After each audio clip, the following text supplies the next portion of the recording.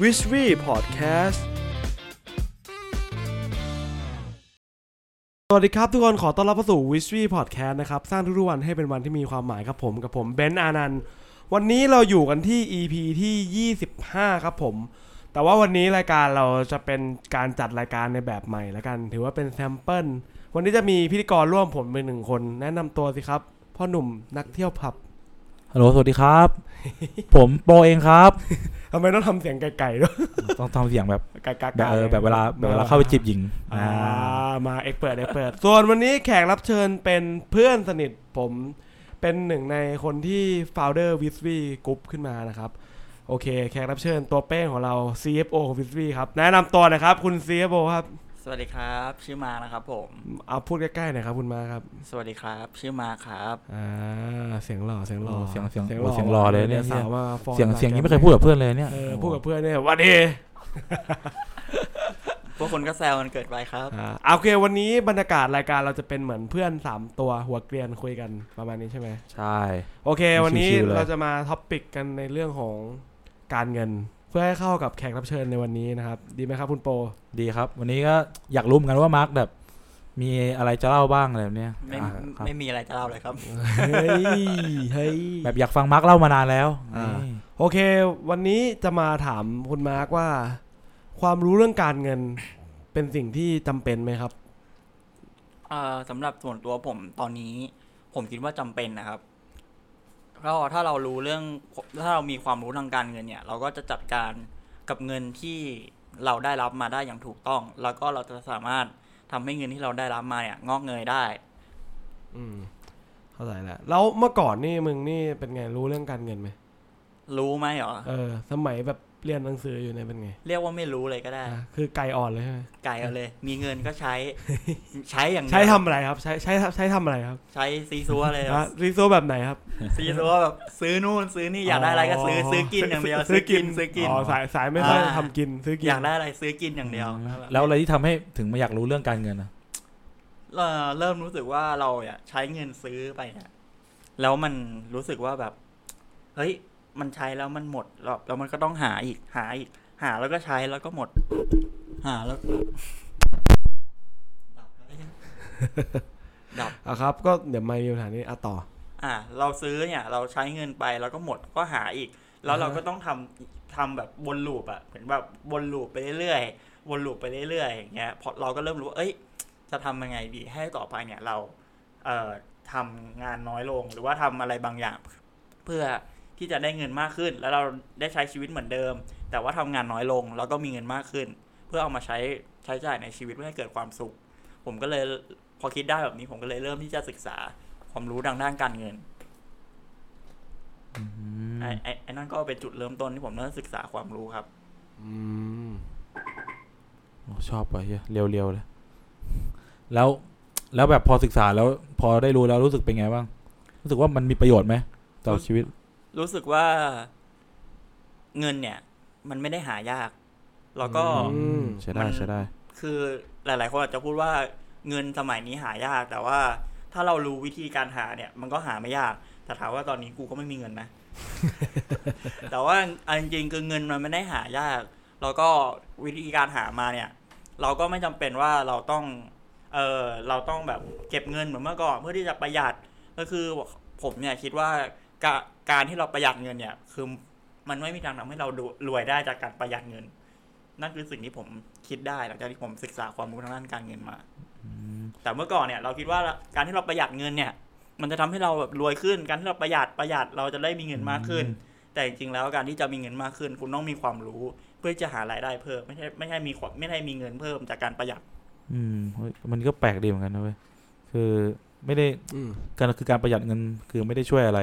หรือจะหมายความประมาณนี้ใช่ปะหมายความว่าถ้าเกิดคุณจะรวยขึ้นคุณจะไม่ได้รวยขึ้นจากการเก็บเงินใช่แต่คุณต้องรวยขึ้นจากการใช้เงินพูดถูกไหมคุณต้องใช้เงินแล้วก็คุณต้องใช้เงินแล้วก็เงินนั่นเงินที่คุณใช้ไปจะสามารถสร้างเงินให้กลับเข้ามาให้คุณได้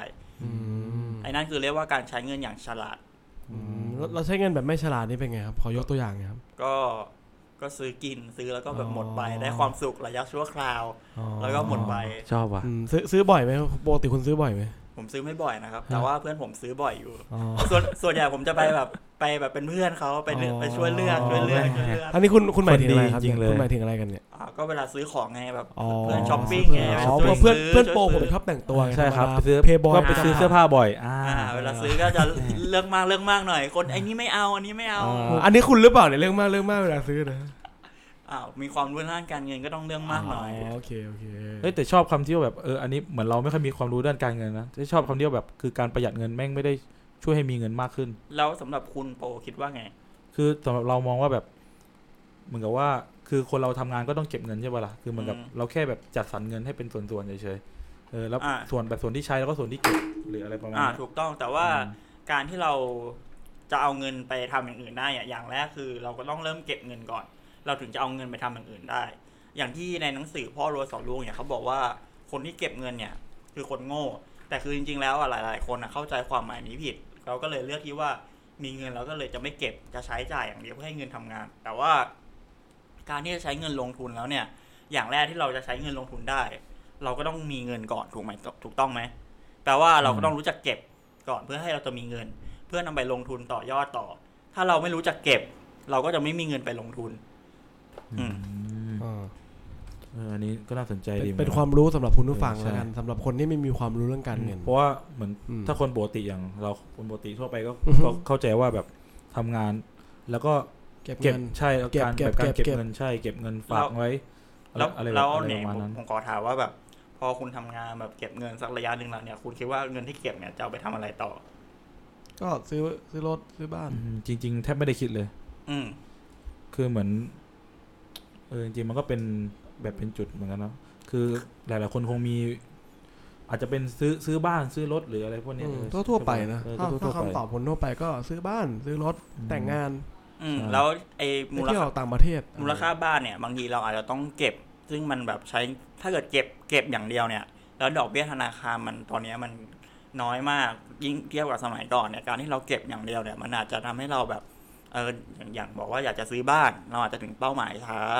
ถ้าเกิดเราเก็บอย่างเดียวถ้าเกิดเราเอาเงินที่เราเก็บเนี่ยไปลงทุนด้วยมันก็อาจจะทำให้เราได้ซื้อบ้านเร็วขึ้นก็ดีนะคือเหมือนกันจะบอกว่าแบบคือการลงทุนเนี่ยคือมันเป็นแบบอะไรที่ควรจะทำเลยอะไรประมาณนั้นผมคิดว่าการลงทุนในยุคนี้เป็นสิ่งที่จำเป็นเพราะว่าการที่เราเก็บเงินอย่างเดียวด้วยที่ว่าดอกเบี้ยของเงินในธนาคารตอนเนี้ยมันน้อยกว่าสมัยก่อนมากถ้าเกิดว่าสมัยก่อนดอกเบี้ยแบบ 15% ต่อปีเนี่ยแค่คุณเก็บถ้าคุณเก็บเงินปกติเนี่ยคุณก็อยู่ได้แล้วแต่ดอกเบี้ยสมัยนี้มันแค่ประมาณแบบนะครับก็ผมตีเนี่ย0.5 สตางค์ 0.5 แล้วแบบคุณมีเงินล้านนึงเนี่ยคุณเก็บคุณได้ดอกเบี้ยแค่ 0.5 ต่อปีอย่างเงี้ยคุณก็ไม่มีเงินไม่พอใช้ถูกไหมคุณก็ต้องไปลงทุนที่ว่าผลตอบแทนประมาณแบบในเทียบกับตลาดหุ้นเงี้ยประมาณแบบ 6-10% เงี้ยก็สามารถทำได้ถ้าเราเลือกหุ้นหรือว่าถ้าเรารู้ว่าหุ้นตัวไหนดีเงี้ยคุณก็ได้ผลตอบแทน 10% น่าจะได้ต่อปีสรุปง่ายๆคือคุณถ้าเกิดจะมีเงินต้องเงินไปลงทุนในอะไรก็ได้ที่ได้ผลตอบแทน 6-10% เป็นอย่างต่ำต่อปีถึงจะคุ้มค่าในการเก็บในการลงทุนใช่ไหมเอาจริงๆก็ถ้าหุ้นมันคนอาจจะมองว่าเสี่ยงก็เริ่มจากอะไรที่มันมีตัวอย่างอะไรไหมสำหรับแบบน้องๆที่กำลังฟังอยู่แล้วอยากเอาเงินไปลงทุนที่มันปลอดภัยหน่อยถ้าเริ่มปลอดภัยก็อย่างแบบเนี่ยเป็นแบบว่าพันธบัตรรัฐบาลหรือว่าตราสารหนี้ซึ่งแบบว่าอัตราผลตอบแทนก็จะสูงกว่าเงินฝากซึ่งความเสี่ยงก็ไม่ได้เยอะมากเหมือนว่าเราเอาเงินไปให้ทางรัฐบาลกู้อย่างเงี้ยซึ่งรัฐบาลก็ถ้าเกิดว่าเราจะสูญเงินก้อนนี้ก็แปลว่ารัฐบาลต้องเจ๊งหรืออะไรอย่างเงี้ยซึ่งมันก็มีความเสี่ยงแต่ก็มันก็เป็นไปได้ยากมันก็จะต่ำหน่อยดอกเบี้ยถ้าเกิดเราไปลงทุนความเสี่ยงก็สูงอย่างยิ่งเขามีคำพูดว่าhigh risk high return ก็ยิ่งแบบเราเสี่ยงมากเราก็ได้มีโอกาสได้ผลตอบแทนมากแต่ก็ต้องแลกมันด้วยกับความเสี่ยงที่เงินเราจะเสียไปอันนี้ก็น่าสนใจดีเหมือนกันนะเพราะวันเวลาทำงานเหมือนเด็กเหมือนเราเป็นหนึ่งในเด็กรุ่นใหม่ที่มันทำงานใช่ป่ะล่ะก็แบบแทบจะไม่ได้คิดเรื่องพวกนี้ใช่แบบหลายๆคนแบบเรียนจบมาเอาเงินไปใช้แบบเละเทะเลยแล้วก็ไม่ค่อยได้คิดแล้วก็บางทีก็คิดว่าเก็บอย่างเดียวเก็บไปก่อนแสดงว่าเราก็เป็นอย่างนั้นแสดงว่าแบบมาร์กก็พูดถูกเรื่องความรู้การเงินถ้าเราศึกษาดีๆเราก็จะรู้ว่าจะทำไงให้เงินเติบโตได้อะไรเงี้ยแล้ว ฝั่งดาร์กไซด์อ่ะการที่เราเรียนรู้เรื่องการเงินเยอะไปครับปัญหาที่คุณเจอมาคืออะไรปัญหาที่เจอเหรอปัญหาของการที่คุณแบบไฮริสไฮรีเทิร์นเกินไปเลยความซ่าในวงการการเงินอย่างแรกเลยนะถ้าเกิดเราจะลงทุนอะไรเนี่ยอย่างแรกคือเราอย่าโลภ อันนี้ส่วนตัวครับส่วนตัวโดนมาเน้นๆหลายโดนมาหลาย ก็ยิ่งเราแบบลงทุนแล้วเราโลภมากเท่าไหร่เนี่ยเราไม่ใช้เหตุผลในการคิดยิ่งเราโลภเราก็จะยิ่งเสียเงินเยอะเท่านั้นเราคิดว่าเราจะได้แต่สุดท้ายแล้วเราอ่ะจะยิ่งเสียเงินเยอะเท่านั้นแล้วก็ผมไม่รู้ว่ามันอาจจะเป็นแบบว่าเรื่องแบบธรรมชาติของมนุษย์ว่ายิ่งเราเสียเราก็ยิ่งอยากได้คืนมันยิ่งทำให้เราแบบลงเงินมากขึ้นเพื่อที่เราจะได้คืนแต่สุดท้ายแล้วมันไม่เคยเป็นแบบนั้นเลยครับประมาณก็ดีคือจริงมึงพูดมันเหมือนการพนันไหมที่แบบยิ่งเล่นยิ่งจริงๆคุณทำอะไรตกเนี่ยจริงๆแบบว่าการพนันกับการเล่นเรียกว่าการเล่นหุ้นแล้วกันมีจริงๆมันก็อาจจะหลายคนอาจจะมองว่าคล้ายๆกันคือการเสี่ยงดวงแล้วว่ามีโอกาสที่ว่าเงินจะขึ้นหรือเงินจะลงก็เหมือนกับการพนันแต่ว่าการพนันการลงทุนเนี่ยต่างกันที่ว่าการพนันเนี่ยเป็นเรื่องของดวงล้วนๆก็คือ50-50แต่เรื่องถ้าการลงทุนเนี่ยไม่ใช่เรื่องของดวงแล้วมันมีเรื่องของความรู้เข้ามาด้วยเราต้องรู้พื้นฐานธุรกิจตัวนั้นถ้าเรารู้พื้นฐานธุรกิจตัวนั้นเราจะรู้ว่าต่อไปเนี่ยมันจะขึ้นถึงแม้ว่าตอนนี้มันจะลงแต่ถ้าธุรกิจนั้นพื้นฐานมันดีอันนี้คือเราลงทุนถูกที่มันก็จะต่างกับการพนันซึ่งเราลงไปกับดวงล้วนแสดงว่าหุ้นก็มีความคาดคะเนได้ดีกว่าได้เวิร์กกว่าด้วยใช่เพราะว่ามันมีแบบว่าข้อมูลมีผลประกอบการเก่าๆงบการเงินเก่าๆมันสามารถบอกเราได้ว่าหุ้นตัวนี้ธุรกิจตัวนี้ผลประกอบการดีไหมงบการเงินเป็นยังไงบ้างมีหนี้สินเท่าไหร่ทรัพย์สินเท่าไหร่แล้วก็มีกำไรต่อหุ้นเท่าไหร่เราก็สามารถคาดคะเนได้ว่าต่อไปหุ้นตัวนี้จะมีอนาคตหรือเปล่าหรือว่าจะไม่มีอนาคตนั่นก็เป็นการเลือกซื้อหุ้นซึ่งมันต่างกับการพนันซึ่งเราลงไปเลยว่าแดงหรือดำอย่างเงี้ยเราก็ไปลองเสี่ยงดวงดูเข้าใจสายพนันขำครับเรียกตำรวจมาจับแม่งแต่ว่าสายพนันอะไรกันไหนลองพูดเรื่องบอลหน่อยเรื่องบอลนี่อาจจะไม่ใช่เกี่ยวกับดวงหรืออาจจะมีแบบ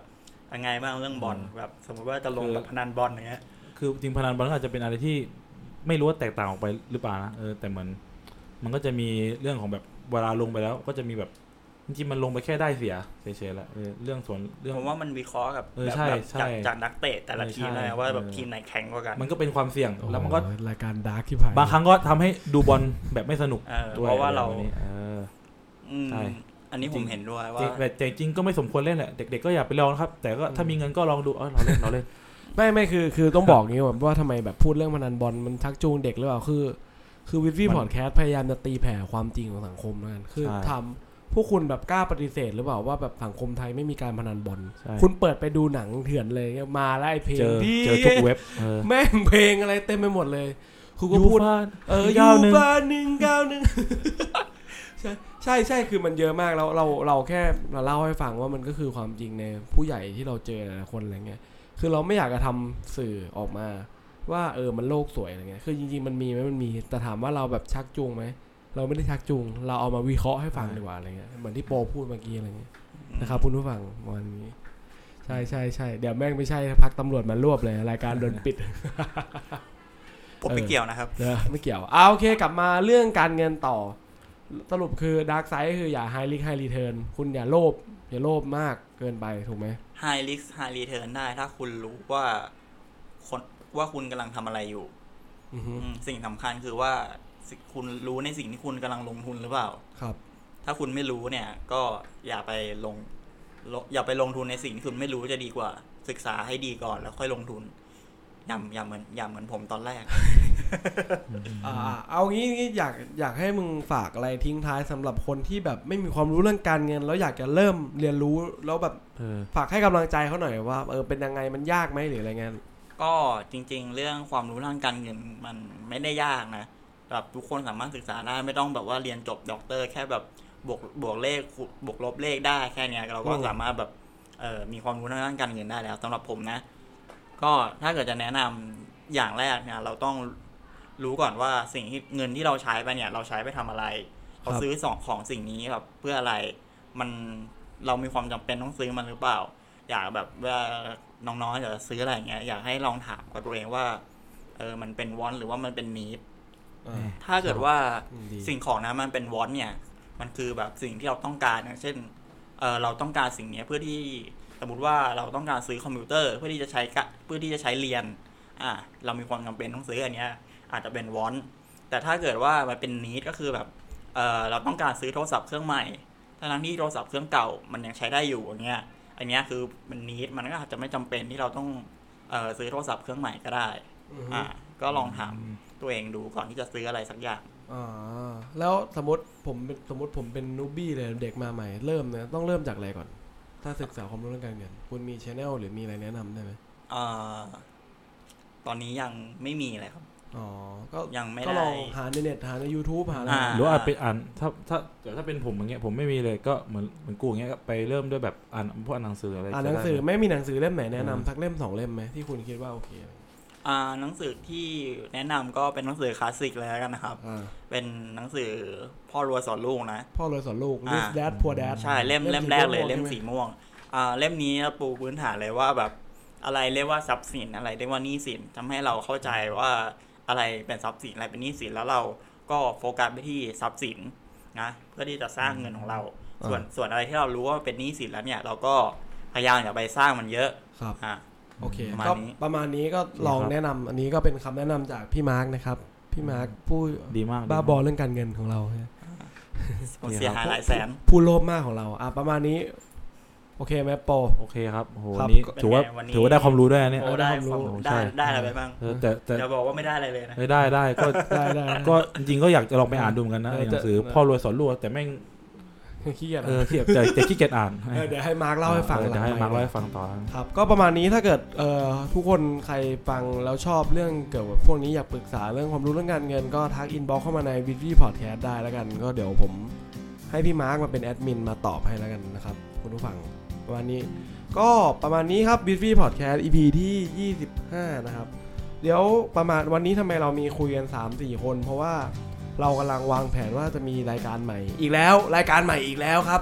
ตอนนี้ก็เดี๋ยวทบทวนหน่อยเรามีรายการวิดวี่พอดแคสต์ที่เรากำลังฟังอยู่ตอนนี้รายการพี่เพชรพอดแคสต์มีเดือนละครั้งนะครับเดี๋ยว EP แรกกำลังมาแล้วไม่เกินอาทิตย์หน้าทุกคนแล้วก็รายการ Open Space ที่ผมจัดร่วมกับพี่แฮน Inner Game แล้วก็จะเป็นรายการใหม่ของเรานะครับจะเป็นรายการคอนเซปต์ประมาณไหนคุณโปคุณขายเลยครับรายการใหม่เราคือรายการใหม่จะเป็นอารมณ์เหมือนกับมาคุยกันเป็นแฮงเอาท์แล้วเราก็โยนท็อปิกไปตรงกลางว่าเฮ้ยท็อปิกนี้ใครมีความคิดเห็นว่ายังไงบ้างอะไรประมาณนี้ครับก็จะเป็นเหมือนรายการเพื่อนๆคุยกันอาจจะเป็นเรื่องการ์ตูนอนิเมะอะไรแบบบ้าบอคอแตกสำหรับฟังเพลินๆสำหรับใครที่ไม่ชอบความเครียดชอบความปัญญาอ่อนตลกโปกฮาก็จะมาในรายการใหม่ก็จะมีพวกความรู้หรือเก็ตมีเก็ตความรู้แน่นอนนะครับสำหรับพวกเราในรายการใหม่นะครับใช่ครับผมก็เดี๋ยวชื่อรายการอะไรก็ฝากทุกคนติดตามด้วยโอเคครับส่วนวันนี้ Whisky Podcast ต้องลาไปก่อนผมหวังว่าเรื่องนี้จะช่วยสร้างหัวคุณนะครับเวลาเพื่อนอยู่เขินไม่ค่อยพาพูดเอาไปผมหวังว่าเรื่องนี้จะช่วยสร้างหัวคุณนะครับสวัสดีครับผมบ๊ายบายสวัสดีครับ